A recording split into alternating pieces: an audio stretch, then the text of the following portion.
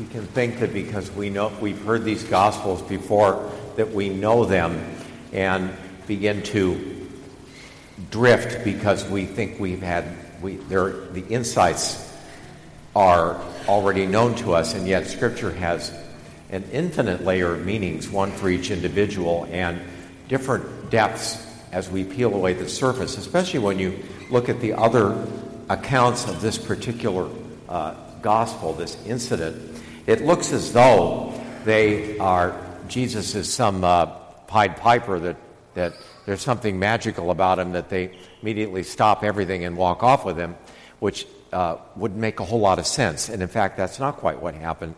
We know from John's gospel that Peter and Andrew were followers of, or were interested in John the Baptist, because we find them down there listening to John.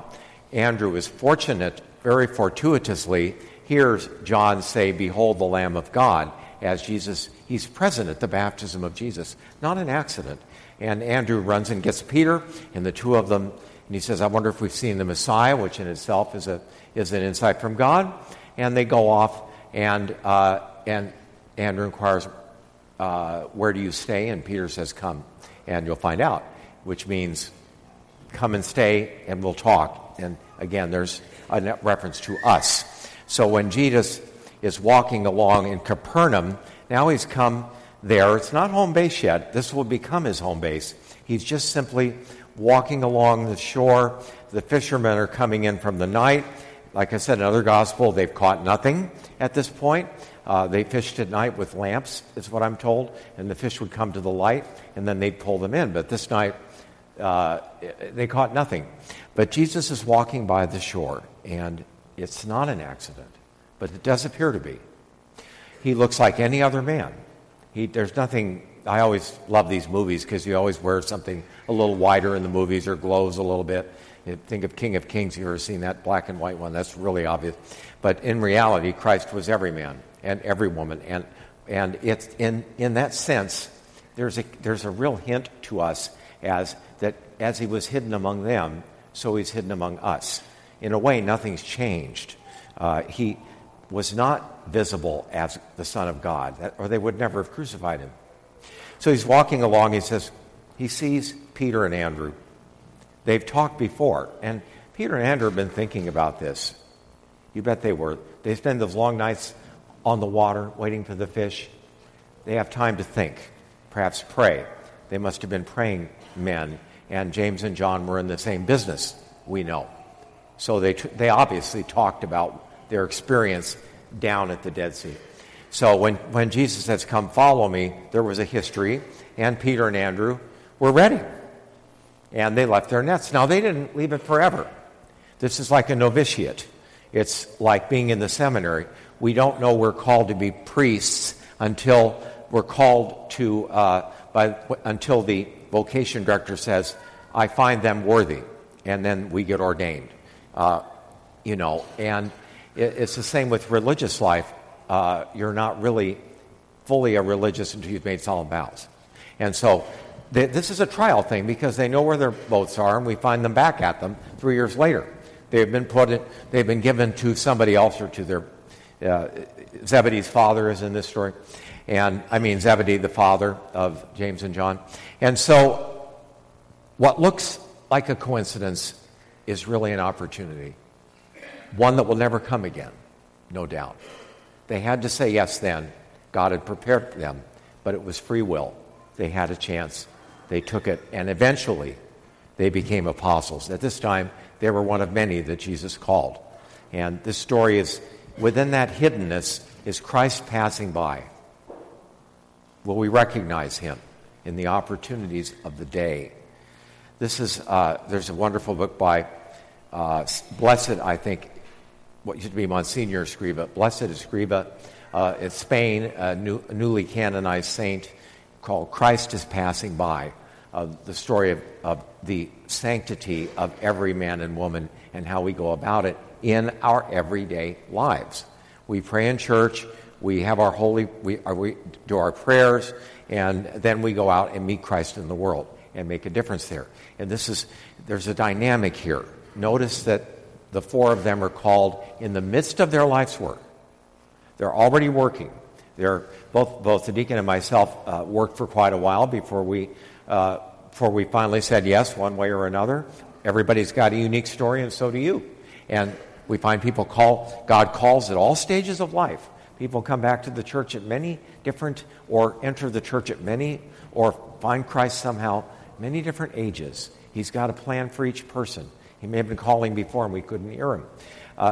That one story that comes to mind is I was called to the hospital once, and it's the kind of thing where I think it was a wife called and said, "My husband is dying.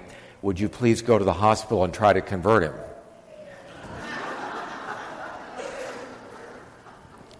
After I prayed, "Take me now, Lord," I decided I have a routine, though.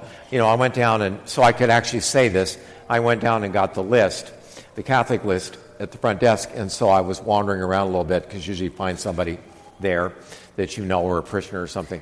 And I went up to his room, and I just made as though I were passing by, just like Jesus. And I walked in, and I said, I didn't have a badge. I did have a badge around my neck. And I said, I'm, priest, I'm just kind of making the rounds. I said, "How are you doing?" He said, "Fine." And I had a little small talk with this man. I didn't say, your wife sent me. That would have ruined everything. Obviously, he wasn't listening to her. But I just said, "May I pray with you for a moment?" And he said, "Father, if it makes you happy." For a second time, I said, "Take me now, Lord." I hope it didn't show. It probably did.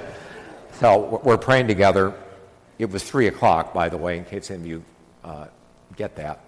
And I'm praying with him like I always do. I'm keeping a very discreet eye to see if he's praying with me, and he was. And I thought, "You phony, there's something more than meets the eye here."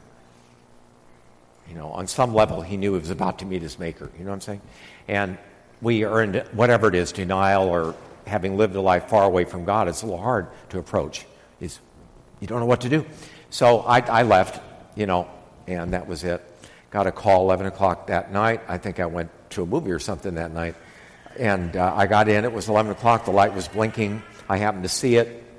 And it was this man, or somebody was caring for him, and they called. They said, I didn't know who it was. I went down. It was just right down the street here. It was him. He said, "I want to go to confession. I want to receive communion. I'm dying." I thought, "You're kidding." It was true. And he died. He died in the good graces of God. And Christ was passing by. So I didn't do anything except say yes, but Christ had come in that room. Christ was the one that wanted to see him. God forbid that I would not have permitted Christ to work through me. That's what priests do. But the thing is that he recognized Christ somehow between the visit and the end of his life, and he died that night. And what a grace that was. And some things never come again. I was called many, many times in the 13 years after I left the monastery, and there came a time when he would call no more, and I think I was up to it. It was one last moment. I remember it well. We all have that moment, don't we, when we met our spouse, or something happened that suddenly life is different. Or I've done something for someone and we're never the same again. Somebody was telling me after Mass, and how we got on this subject, that I think it was one of the funerals actually, that they'd taken care of their mother, and they said that it changed their life forever. They took care of somebody in their family. Took care of 3 different individuals in their family, and it just changed their life forever. And I said, yeah, I took care of my mother. That's one reason I became a priest. It just was so moving. It was Christ in disguise, that sort of thing. And really, Christ is in disguise in our lives. He is often disguised in the sick. There's another good book to mention, and that is St. Francis de Sales, who wrote, his feast day was this week, the Introduction to the Devout Life.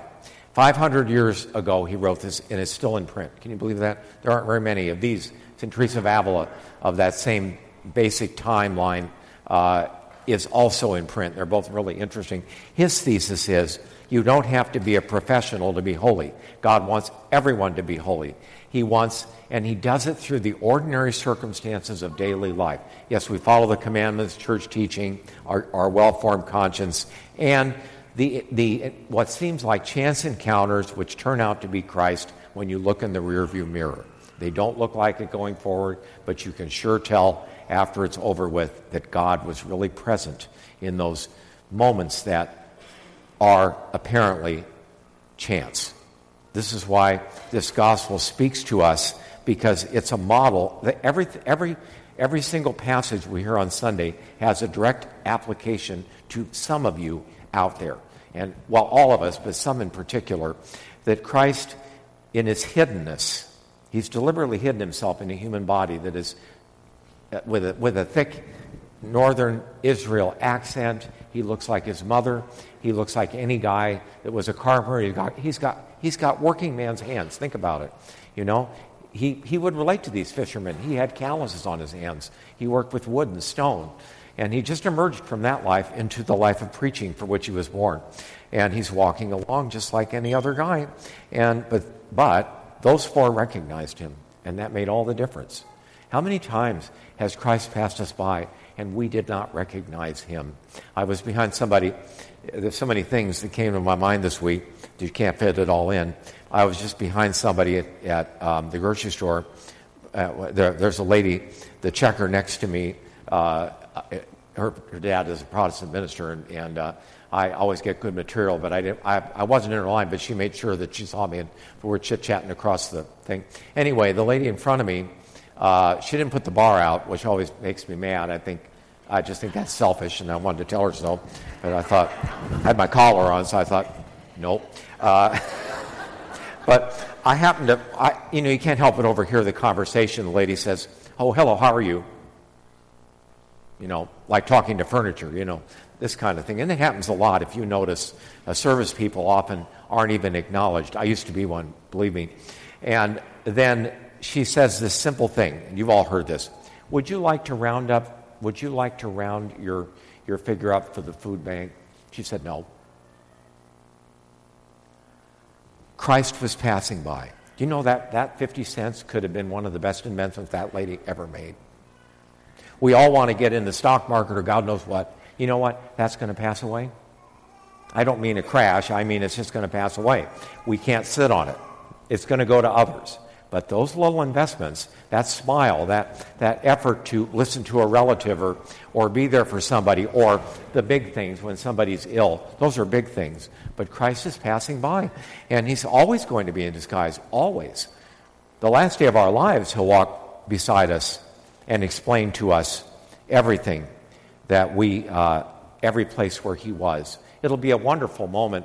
In a way, I can't wait, and in a way, I kind of dread it because there's so many places we missed. And also, there's only one way to get there, and I want another day. Thank you very much.